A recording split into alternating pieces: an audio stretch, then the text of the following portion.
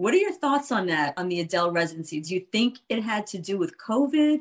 Do you think it had to do with some of the technical things that she wanted for the show? Like, and what goes into putting together a residency of that magnitude that maybe people don't understand? Well, I think all three of those things are relevant points, valid points. Putting on a show, even my little show, it takes a lot of, and I mean, and also I've been lucky because I've been doing mine for, 36 years. So I've been we've kind of got it down. We know what we're doing. We have production, we have lights and smoke and fog and thing. But it is a lot of work to put on a production, especially one of that magnitude and her name and the room and the thing. And there's a lot of pressure, I'm sure, putting it on a nice show. I don't know. They haven't given anybody any answers. They're kind of vague about it. They kind of said there was something with COVID. And then she came out with a statement and said she wasn't ready. I wasn't ready. I wasn't ready to do it. So that's the joke in my show. I make fun of that. When we show the clip and she says, I'm sorry, she wasn't ready. And I said, ready? Who the hell's ready? I haven't been ready in 36 years. We do this every night, not ready. There's no such thing as being exactly. Ready. Like, I wasn't ready today to talk to you, like, right. We're ready. I mean, life's about. Don't book a show, bitch. Get up.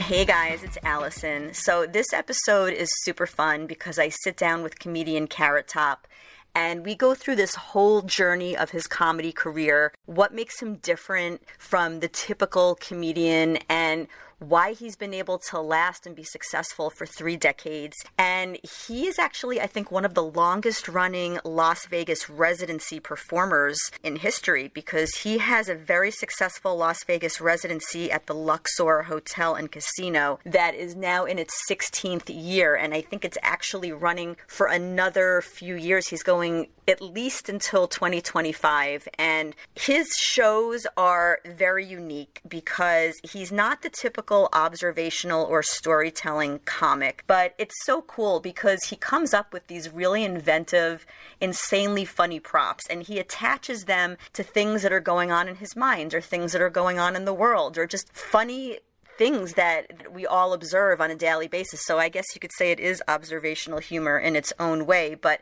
the guy is funny. But beyond that, he has a huge heart. And that was something that, not that it surprised me, but you don't know somebody until you really sit down and speak with them. You just know them through the media and you know them through their career. But he really does have a huge heart. He's a really smart guy. He's really super insightful. And we just discuss so many different topics, from things that are going on in the news, things that are going on with celebrities, things that are going on with his career and his life and how his career started, his family, just a lot of his hopes and dreams and ideas about his future. It's a really cool interview. So I'm going to get the hell out of the way, okay? And you guys can sit back, relax, and enjoy this interview with me and comedian Carrot Top. First of all, so you were born Scott Thompson. How did you get the name Carrot Top? Who gave you the name? Unfortunately, I had something to do with that. I should not have. It's a blessing and a curse. Why I did it, I don't know. Well, I thought the name Scott Thompson was kind of boring. I mean, not kind of, it is. And being a stage performer, I always thought it'd have something fun, a place like Scott Thompson. It's like, ugh. So I think, Queen Latifah was taken. So I thought, gosh, I need something better. So I thought, people always, would say, hey, Carrot Top. And I just kind of thought that might be a good moniker for a stage and for my look. And I kind of just went with it. And then, went to the stage one night and I said, bring me up as Carrot Top. And they were like, Carrot Top? And I go, yeah, are you sure? I said, yeah, I'm sure. And then that was it. It was like I was Carrot Top forever. And when was that? 84. 84. And by the way, you went to Florida Atlantic University in Boca. I'm in that area right now. That's so are you funny. Really? Yeah. Where about are you? I'm in Delray. Oh, I know exactly. Yeah, Delray Beach. Beautiful. Beautiful down there. That whole town is beautiful down there. It's really grown. Yeah, it really is a lot more culture than there used to be, for sure. So tell me, what are the 3 pivotal events in your life that shaped the human being you are today? 3 pivotal things that have shaped me? Mm-hmm. Well, I mean, I think one, having become a comic, I think one would be a lot of luck in a sense, and a lot of like I was a kid when I wanted to do comedy, and I never knew there was such a way to get. How do you become a comedian? Like there's no comedy schools, there's no like clown school maybe or something, but there was no stand-up comedy school. So I really honestly would stand in the mirror and just pretend and tell jokes. And then I had this idea because I kept listening to this comedy club that was down in West Palm Beach. Every day they had a radio thing, the Comedy Corner on 2000, South Dixie Highway, West Palm Beach. Come on and see, come to our open mic nights. And so I went down there one night and watched, and got the urge the next following week to maybe get involved and do it. So I went and got down and got myself what I thought was an act, and I showed up. The woman was like, "You were so funny, but the stuff you're doing is like," it was all about the college. Everyone that comes to this club is not going to be in college. They're going to be, have jobs, and there might be 40-year-olds, and there might be 60-year-olds, and there might be 17-year-olds. It's going to be a whole collection of different age groups and occupations. And so your stuff has to be a little bit more general. So I went back to the drawing board, and I started coming up with all these, that's where the props kind of came into play. I started thinking of generalized props, and that kind of got me into doing what I do. That's the pivotal thing as far as trying to find that personality, who I was going to be on stage. Okay. Anything else? Any other aspects of things that happened in your life? I came from an interesting life. My dad worked at the Space Center. I wasn't a family of entertainment-driven people. In fact, I'm definitely the oddball black sheep of the family. My brother went to the Air Force Academy, became an F-16 fighter jet pilot, and my brother or dad worked at NASA and built, spaceships and trained astronauts. And I'm gluing, kickstands onto cowboy boots. It just didn't make any sense. But what was that conversation like when you told your dad, like, listen, I'm not following in your footsteps, I'm going to go into comedy? Yeah, it was a very awkward conversation. I'm sure everyone's had at one point with their parents, because it was so different. It wasn't like, hey, I'm going to go into some part of engineering. It was, I'm going to be a stand-up comedian. He had no idea what the heck they even meant, right? He's like, I had gone off to college, and I bought this little truck. And my dad says, how'd you pay for that truck? And I said, well, I've been in school. I've been, doing these odd jobs. He said, well, that's good. I had like two jobs. I was delivering bread. I was a courier driving across the country, dropping off credit reports at banks.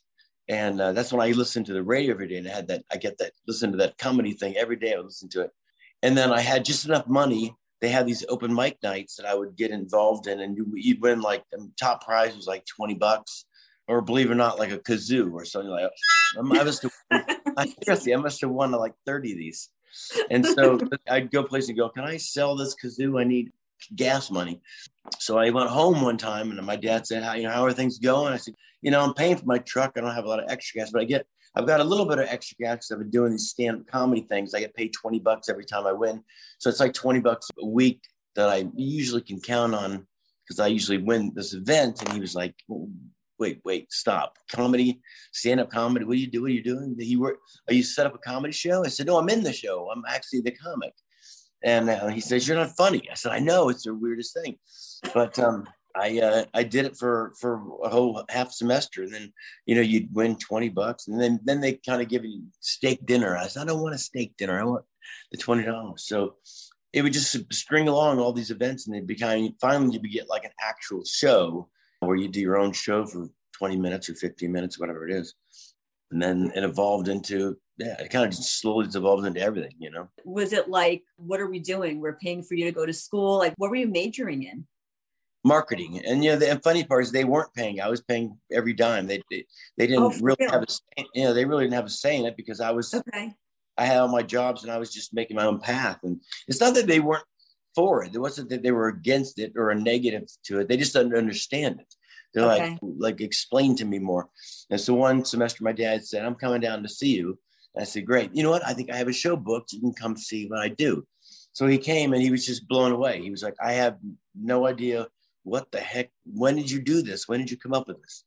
And so that was kind of a cool moment when he actually. That is cool. Yeah, I came and saw what I did, and he was like, I had no idea. Like, what part of you did I miss?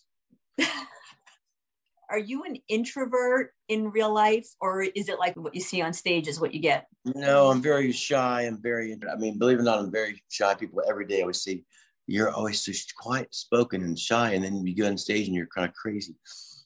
I mean, I'm very introverted in that way.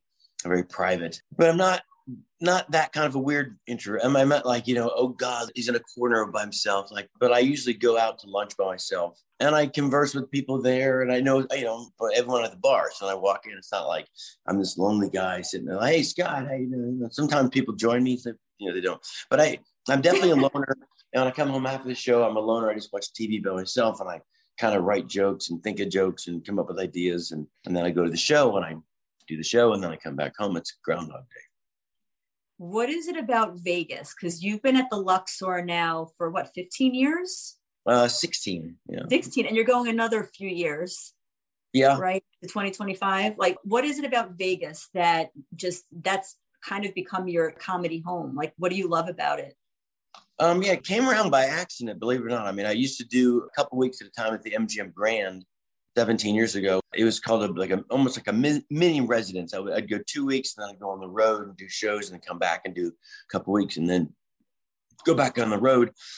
And the Luxor Hotel had a room opening. I guess it was a showroom that was opening, and they had brought to my attention, had David Copperfield kind of wanted to take over the room, make me disappear.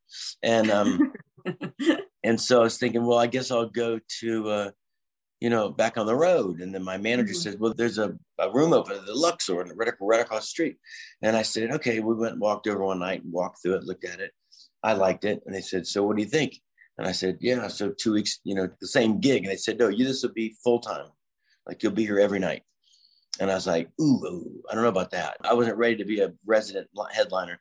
So I was reluctant. I said, let's do a year and just see how it goes. And it was horrible for that first year. I was living in the hotel, and I was just not a good time. Things weren't working. Shows were tough, and I was losing my mind. I was like, I got to get out of this gig, And then one day, what's like really weird, one day I started having fun, started to click. And I thought, you know what, this is kind of cool, because I'm not traveling. I'm not wear and tear on me. I'm not having to move all this stuff. I have a lot of stuff at the show. Mm-hmm. And they said, you want to do another 2 years? And I said, sure. So we signed up for like 2 more years. So there was a 3-year deal. At that point, then we really got into a groove. It was like, it wouldn't make any sense for me not to be in Vegas. And then it was time to sign up again. I said, let's do a 5-year deal. And we just kept doing 10 years, and every 5 years, each time just doing 5 years. So it's now been 16 years and counting. So what's great about Vegas is kind of what I said there. One, you don't have to travel so much. You're in one place. People come to you as opposed to you go to them. I've gotten used to the room. I've gotten used to being able to kind of play more. And like last night, we did this whole brand new bit about Adele. I could go up at stage and knock it out, and not have to be on the road traveling with it. And I get to come home at night and hang out with my dog, and I'm in bed by 11 o'clock watching TV. So. What are your thoughts on that, on the Adele residency? Do you think it had to do with COVID? Do you think it had to do with some of the technical things that she wanted for the show?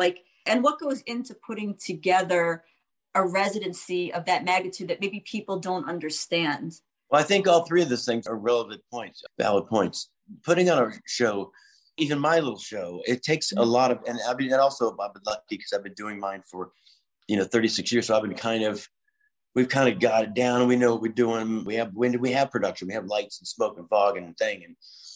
But it is a lot of work to put on a production, especially one of that magnitude, and of her name and the room and the thing. And there's a lot of pressure, I'm sure, putting it on a nice show.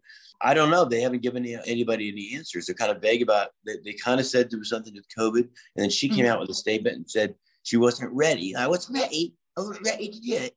So that's the joke in my show. I make fun of that. When we show the clip and she says, I'm sorry, she wasn't ready. And I said, ready? Who the hell's ready? I haven't been ready in 36 years. We do this every night, not ready. There's no such thing as being exactly ready. I wasn't ready today to talk to you, right. We're ready. I mean, life's about. Don't book a show, bitch. Get up on a show.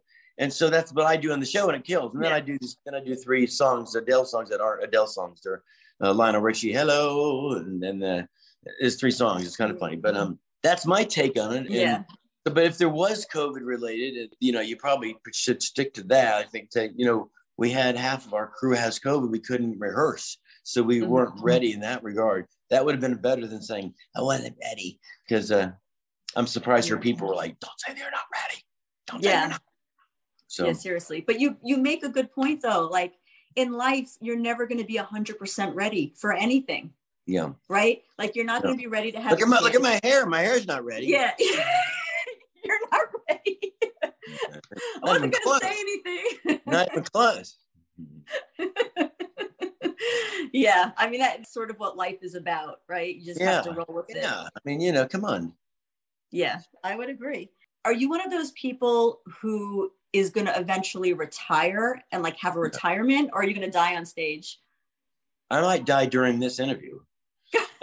Please don't. Yeah, be good for you. I haven't figured it out. I never think about that, honestly. Mm-hmm.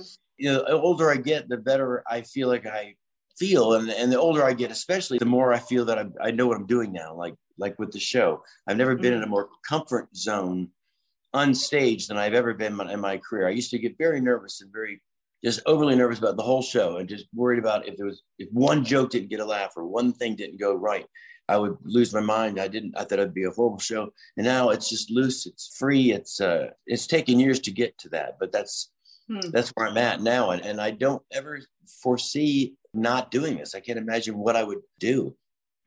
So I don't understand what you retire from what. And I think most people, when they do retire, it's kind of, they're over. I've never known anyone that's retired that have gone on and do something just amazing.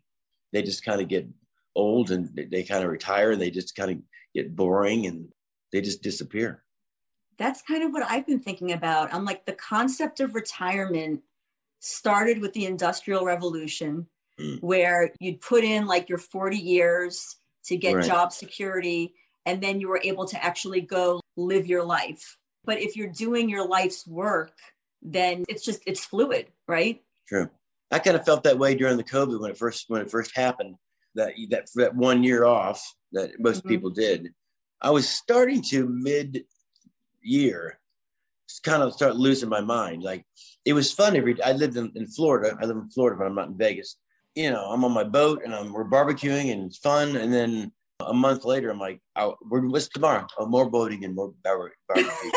Like, I needed to go get my, be funny. I could still crack up my friends on the boat, but I was missing an element of, being on stage and going to the show. And I probably felt that with like musicians, with playing music in front of an audience and having that thing that you don't get to do. And so, people say you lose your sense of taste and smell. And I said, I'm losing my sense of reason when I don't know what to do. And I wasn't motivated to write jokes because I didn't have anywhere to try them. I think I even wrote one joke the whole year. I didn't sit down and if I thought, that'd be funny for the show if I ever go back. So I never really was creative. I just lost my creativity and I just kind of put on my bathing suit and went on the boat. Yeah, that sucks. Yeah, I can see that. You kind of strike me as like a Peter Pan kind of a guy. I might be wrong, but you strike me as somebody who's sort of like kind of lives life as if you're like forever 30 or something like that. I mean, do you feel like that? Or do you you do kind of feel like that? I very much need to grow up. My friends would tell me that. But I'm lucky in that regard, though, because I am a child. I consider myself a young child. I mean, what I do for a living is one thing, but I like being youthful. I like hanging out with young people. But I have a lot of structure in my life. I mean, I'm very structured. I'm, a lot of entertainers and see comics and all that. People think they're reckless and they're this and they're that, or like rock stars. I'm very regimented. I never go out. I think I've been to a club or a party in 20 years, but I go and I work and then I come home. And then tomorrow, after this, I'll go take my dog to lunch and then I'll go to the gym and then I'll go to the show. It'll be the same process. Do you ever want to get married or have kids? I don't think so. I'm pretty, no. Okay. So you're good just staying in this flow. All right. Yeah. And it's hard enough just taking care of me. I can't imagine taking care of a wife and kids. I'm enough, I'm enough. You're more than enough. I'm more than enough. It's a lot to take in. It's a lot to take care of. Firstly, I want to thank Athletic Greens for sponsoring this podcast. Athletic Greens has a product called AG1 that I have been using literally every morning. When I start my morning with AG1 drink first thing before my coffee or my morning smoothie, it's a whole different ballgame. So I wake up in the morning. As soon as I get down to the kitchen, I put in a scoop of AG1 into my water. I stir it up. I drink it down. It's a few seconds out of my morning, and I just feel so much more energetic than I did before. I get 75 high-quality vitamins, minerals, whole food sourced ingredients, probiotics, and adaptogens all in one drink. I feel like I'm starting my day on the right foot, and it's a good feeling to know that you're starting your day by being kind to yourself. Athletic Greens has over 7,000 five-star reviews. It's recommended by professional athletes, and I respect their company values. Athletic Greens is a climate-neutral certified company. They also stay on the cutting edge of nutritional research, which is super important to me. AG1 is the single greatest thing you can do for your body in under 60 seconds. And to make it easy, Athletic Greens is going to give you a free 1-year supply of immune-supporting vitamin D and 5 free travel packs with your first purchase. All you have to do is visit athleticgreens.com/Allison Interviews. Again, it's athleticgreens.com/Allison Interviews to take ownership over your health and pick up the ultimate daily nutritional insurance. Firstly, I want to thank Athletic Greens for sponsoring this podcast. Athletic Greens has a product called AG1 that I have been using literally every morning. When I start my morning with AG1 drink first thing before my coffee or my morning smoothie, it's a whole different ballgame. So I wake up in the morning. As soon as I get down to the kitchen, I put in a scoop of AG1 into my water. I stir it up. I drink it down. It's a few seconds out of my morning, and I just feel so much more energetic than I did before. I get 75 high-quality vitamins, minerals, whole food sourced ingredients, probiotics, and adaptogens all in one drink. I feel like I'm starting my day on the right foot, and it's a good feeling to know that you're starting your day by being kind to yourself. Athletic Greens has over 7,000 five-star reviews. It's recommended by professional athletes, and I respect their company values. Athletic Greens is a climate-neutral certified company. They also stay on the cutting edge of nutritional research, which is super important to me. AG1 is the single greatest thing you can do for your body in under 60 seconds. And to make it easy, Athletic Greens is going to give you a free 1-year supply of immune-supporting vitamin D and 5 free travel packs with your first purchase. All you have to do is visit athleticgreens.com/Allison Interviews. Again, it's athleticgreens.com/Allison Interviews to take ownership over your health and pick up the ultimate daily nutritional insurance. I want to talk to you about Bob Saget. I know that you've commented on it before, but he said such beautiful things about you and about your show. And I want to know, I don't know how well you knew him. I mean, did you just know him in passing? Were you friends? I knew him in a very, very small capacity, which was wild that he was so friendly to me. I knew he was a nice man. I know that he knows a lot of my friends more than I actually personally know Bob.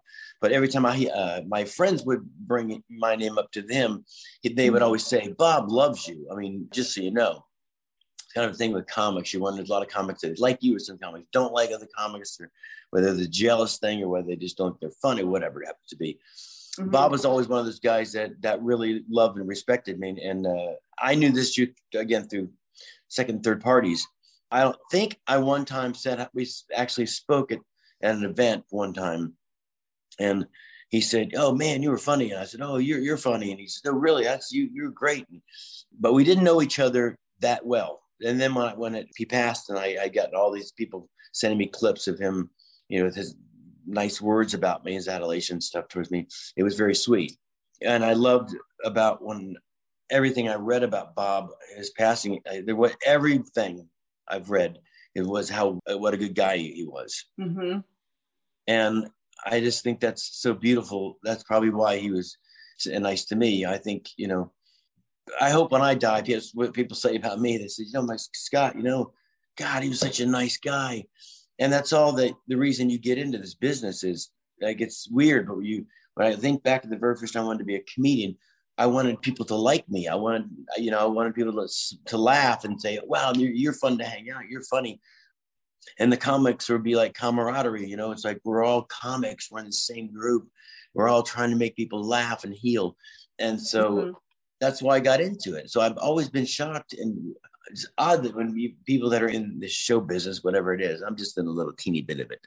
Right. But like show business in general, they should be overly happy and nice to people. They've been successful in a job that's so hard to get successful in. Absolutely. And have people love them. I mean, geez, walk around town and people are like, "Carrot Top, I love you." How could you possibly like not be friendly to them? Right. And be loving. So that's one thing I appreciated about when he got a lot of love from a lot of people. And I think that's because he was a nice guy. Do you think there's a spiritual aspect? You mentioned about healing. Do you think there's a spiritual aspect to what you do in that regard, in terms of healing people or affecting them in that way? Absolutely. First of all, I'm very spiritual. And I think that there's no way there can't be a correlation between smiling, laughing, and healing. So that's why they send clowns into children's hospitals and stuff. There's dogs, and they bring in things to make the kids that are sick smile. And that's why they do that, because that is the big healing moment. These kids are laughing and they're not thinking about their cancer. Mm-hmm. So I have had thousands of times and letters in my career that would shock you. Handwritten letters from families, from people from all ages that have written me letters that say, "You have no idea how much you helped me. My father lived through his last days. We watched your movie. He was so depressed. His last trip, he wanted to go see you in Vegas, and he was sick, and they got him on a plane. They came, and you did the thing, and you remember that?" And I go, "Yeah, he was at that show." And yeah, and it's almost a little bit of a weight on your back. You got this kind of, on you. Like, you got to keep that in mind. You go, like, almost every time you go on stage, you think inside, there's someone out there that needs you, literally. Very interesting. It's a lot of responsibility. There's every night, no matter what, whether they're dying or not, there's one person somewhere, literally though, in that audience that honestly needs me so bad tonight, that needs that release and needs to laugh and needs to forget about their pain. And that's why they're usually there. They want to release that bad energy or that bad vibe or that bad thing that's happening. Dog might have died. Their aunt may be sick. I mean, there's so many things where comedy can make you forget about that. Good comedy, because then it can be my comedy and makes it feel worse. No. Was there ever a time when people's criticism of your type of comedy got to you? And are you a self-critical person, or do you let yourself off the hook pretty easily? Mostly my whole career, it hurt my feelings. It wasn't until recently. So like anybody else, I think it's human nature. You want everyone to love you. And, it's kind of a cliche, you can't please everybody, and not everyone's going to love you, dude. You're not everyone. There are going to be some people out there that are going to say, "Carrots up. No, not good. Not a fan." Everyone hears it in their own friends. So you talk about someone, "Hey, not a big fan." Mm-hmm. Like the other day, I said, the Rolling Stones show was unreal. And my friend said, "Really? You couldn't pay me to go to that." And I'm like, "What?" But it's just that's what it is. People have always from day one, when I got into this business, they always made fun of me for, I think it was just the red hair, the freckles, the name, the props, everything. It was just right. It might have just been a whole smorgasbord of didn't like me. A lot of it was comics that were just jealous because I'd gotten some success. I was on the Tonight Show. I was on Regis. I did a movie. So they were kind of like, what the I don't get it. Right. It wasn't like Jerry Seinfeld's cerebral humor, or right. You weren't telling stories. Yeah. Right. It was kind of like lowbrow comedy, and which is funny because when I make these props, they're actually kind of clever. And I've had challenges with comics before. You get a week to come up with a prop, with some clever prop. It can't be a pun. It's got to be some kind of clever invention. They've never done it. So it would hurt me. And then one day a bell just went off. And it could have been something someone said or something I just thought, but I finally was like, I don't, when I was a kid, consider the source. So when I go to school and I get picked on, I come home, I'm upset. My mom's like, "What's wrong?" And I said, they picked on me in school. And she said, who picked on you in school? And I said, Timmy. Well, isn't Timmy the one that's always picking on you? And he's the big heavy set kid, right? I said, yeah. Well, consider the source. He's picking on you because he's not happy with himself, and he's picking on you because you're skinny and he's not. And you have, right. I use that philosophy in the business world. I'd go to the clubs, and all the comics that thought I was nice and loved my act and respected it. It was great. George Carlin came over and said he liked my act. Chris Rock came over, and I started thinking, wow, Jay Leno, Bill Maher, all the comics that have made it and are successful are fans of mine. I would see him out, see Gary Shandling, and he'd say, "You're funny. You have some funny stuff." And then I go to the club, and there'd be some guy, from Oklahoma doing 2 minutes on the set that would sit there and talk behind my back. I'm like, Bill Maher just said I was great. I started to kind of filter out the people that really didn't make a difference in my life, especially in my comedy life, that, they weren't going to be fans of mine. They weren't going to be fans of mine. I didn't care. I just, the most important thing is your fans. That's really what makes it. That's the most important, that people can't forget about their fans. I mean, they think, once you first get in, of course, you want people to laugh, but you want the camaraderie and you want the other comics to get, yeah. But then at the end of the day, you want to say, hey, I got fans out there. That's who comes to the show. So the most important part about this whole thing is fans. So you kind of start getting rid of people that are negative, because you don't need them. You look out in the audience and all these people love me. So exactly. I'm not performing to the people that don't love me. Do you ever pray? And if so, who or what do you pray to? I am a big prayer. I do. A lot of times I pray for general things like my family, my health, and my career. In Florida, I go on this run. And when I run, there's a big, huge church I run to. It's the halfway point, 5 miles. So I get to the 2.5 mile mark. It's a beautiful, big church. And I always just do a little prayer, and I pray for my goddaughter, my family, my health, my mom's health, my dog's health, and pretty much just kind of my friends and my family. And sometimes even greater things, like with COVID, I said, and can you make us all go back to normal life? Yeah. And then there's sometimes, specifically, my friend Louie Anderson just passed away, and Louie was just the opposite of Bob and I's relationship. Louie Anderson was probably like my brother. Really? We had a very, very close relationship, and it came very sudden, just about 4 days ago. And that was a rough one. No one told us. And then I went to the hospital and I was holding his hand, and last day he was there, and it was rough. That was a rough one.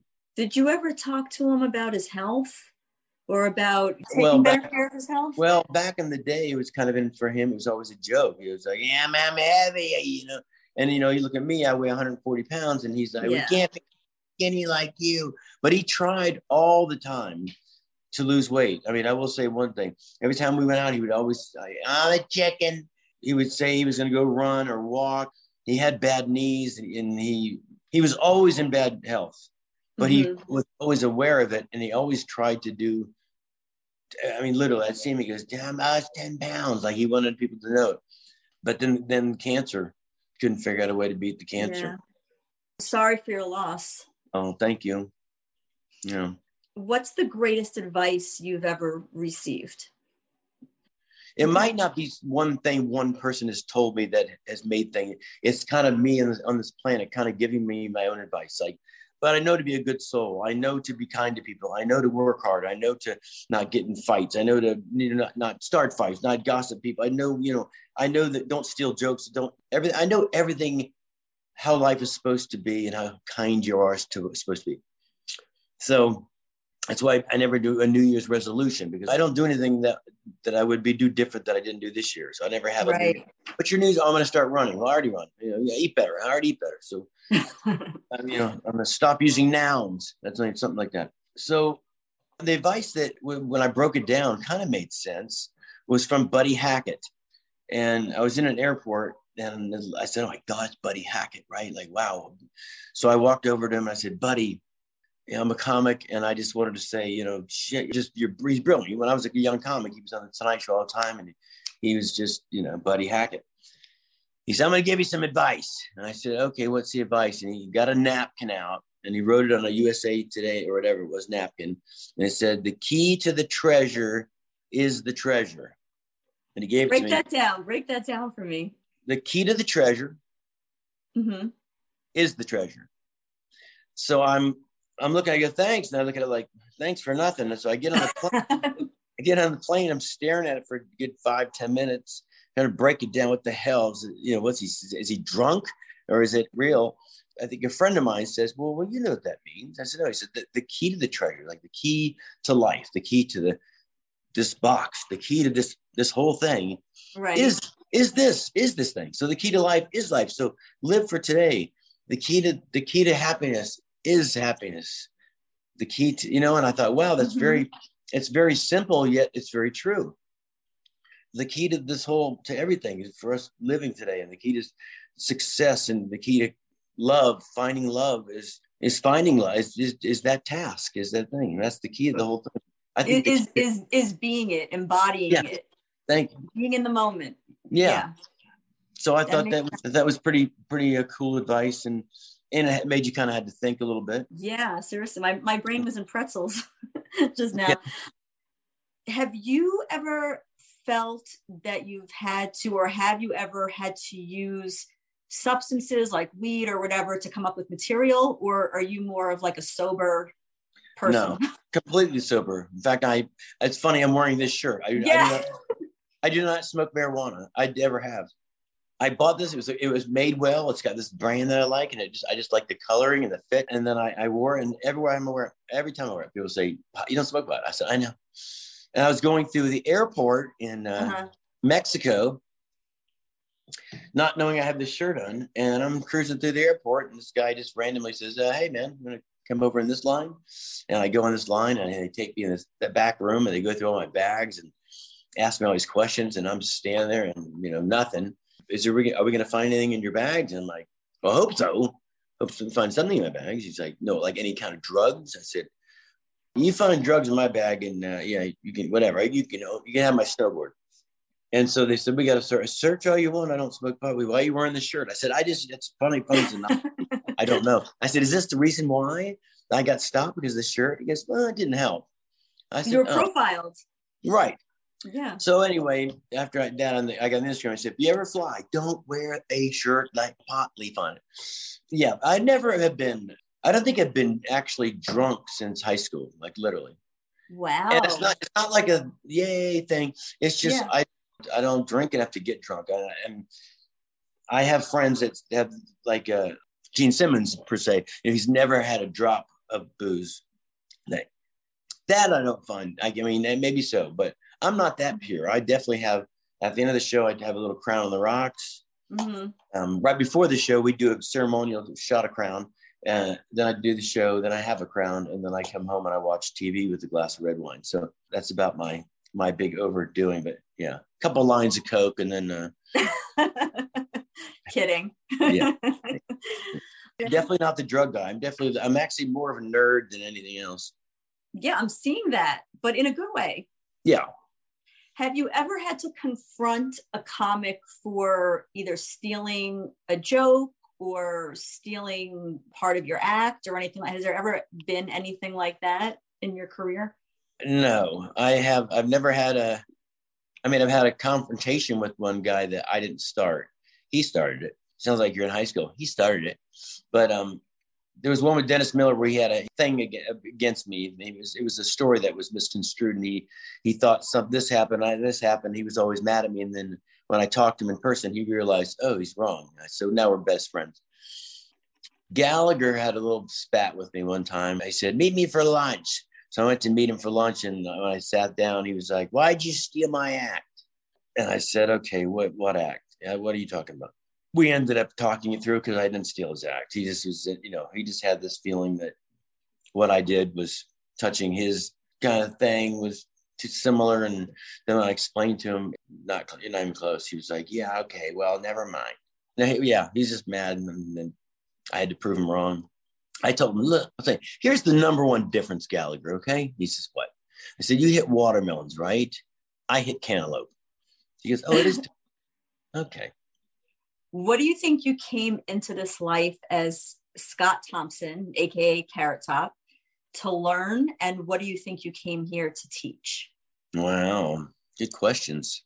Well, I came here to learn everything, kind of like what we talked about, how to learn to get along with other humans and learn how to be a good guy, like not just use the cliche, big deal, he's such a good guy, be a nice guy, but literally have that where you're always about love and listening to other people and hearing their problems and becoming a human being. There's so many people on this planet, and trying to be part of it's kind of like when you go to a bar and you go to this bar, and every day you go to that bar, the same people are in that bar, and everybody gets along because they're all in that bar and they're friends. Well, take that outside of the bar and do that everywhere you go.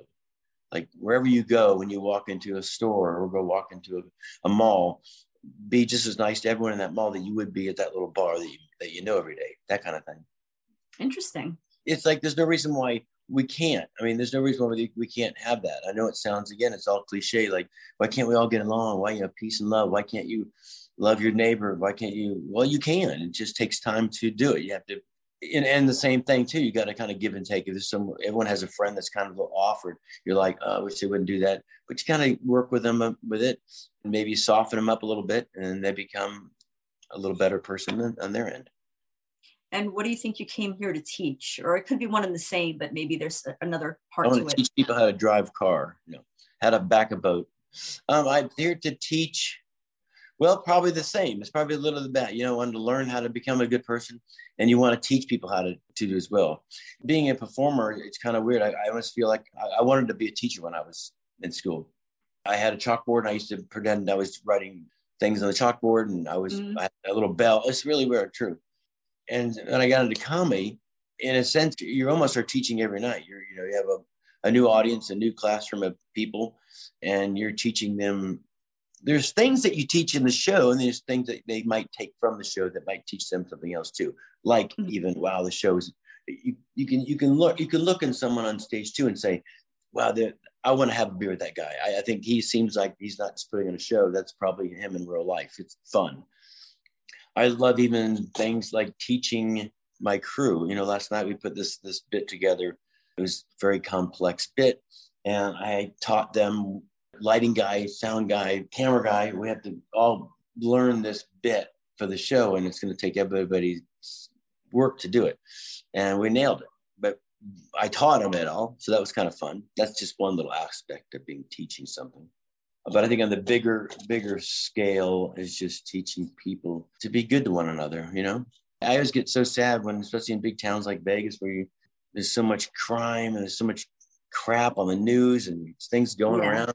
And I always think, well, how lucky am I in my job? Like, I go to work every night and I tell jokes. Like, I've never once gone to work and had something, God forbid, right? Show business. It's pretty... with the exception of some of the things that have happened in show business, over the years. And we always pray for more and that not to happen. You get to raise the collective vibration every night, which is really cool. Yeah, it's actually true. Yeah, because you take that room where they're all in a funk mood and the show's over and the music's playing and they're all walking out. There's a general happy mood that you just sent that whole section of people through the casino. Right. That's positive vibes going through. It's like shit, and then it's negative people. But overall, that's awesome, though. Yeah.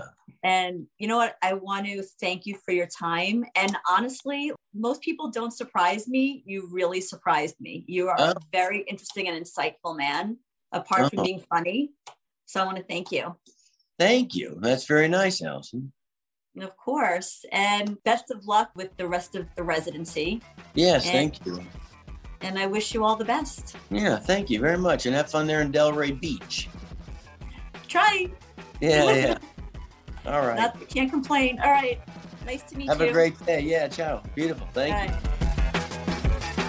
So what'd you guys think? I hope that you were a little bit surprised, like, because that's what happened to me. I was like, I didn't know this guy had so many different layers to his personality, and that he was just a really interesting, cool, chill, really kind soul, really kind human being, right? And beyond that, I have to tell you, I feel like I'm having way too much fun. Like, this podcast is just way too much fun that I almost feel like I'm getting away with something that I get to do this. Not that I'm not working my butt off, because I am, don't get me wrong. This is hard work putting this together for you guys, but I am just having so much fun connecting with all of these interesting people, hearing their story, and then bringing it to you guys. So it's like this big cycle of energy, you know? It's like I get to experience it, and then I get to share the experience with you. And that is what just makes my heart soar. I mean, as corny as that sounds, but it's the truth. So anyway, I hope you enjoyed this episode. Share it, like it, review it, comment on it, do whatever you want with it, and I will see you on the next go around. Peace.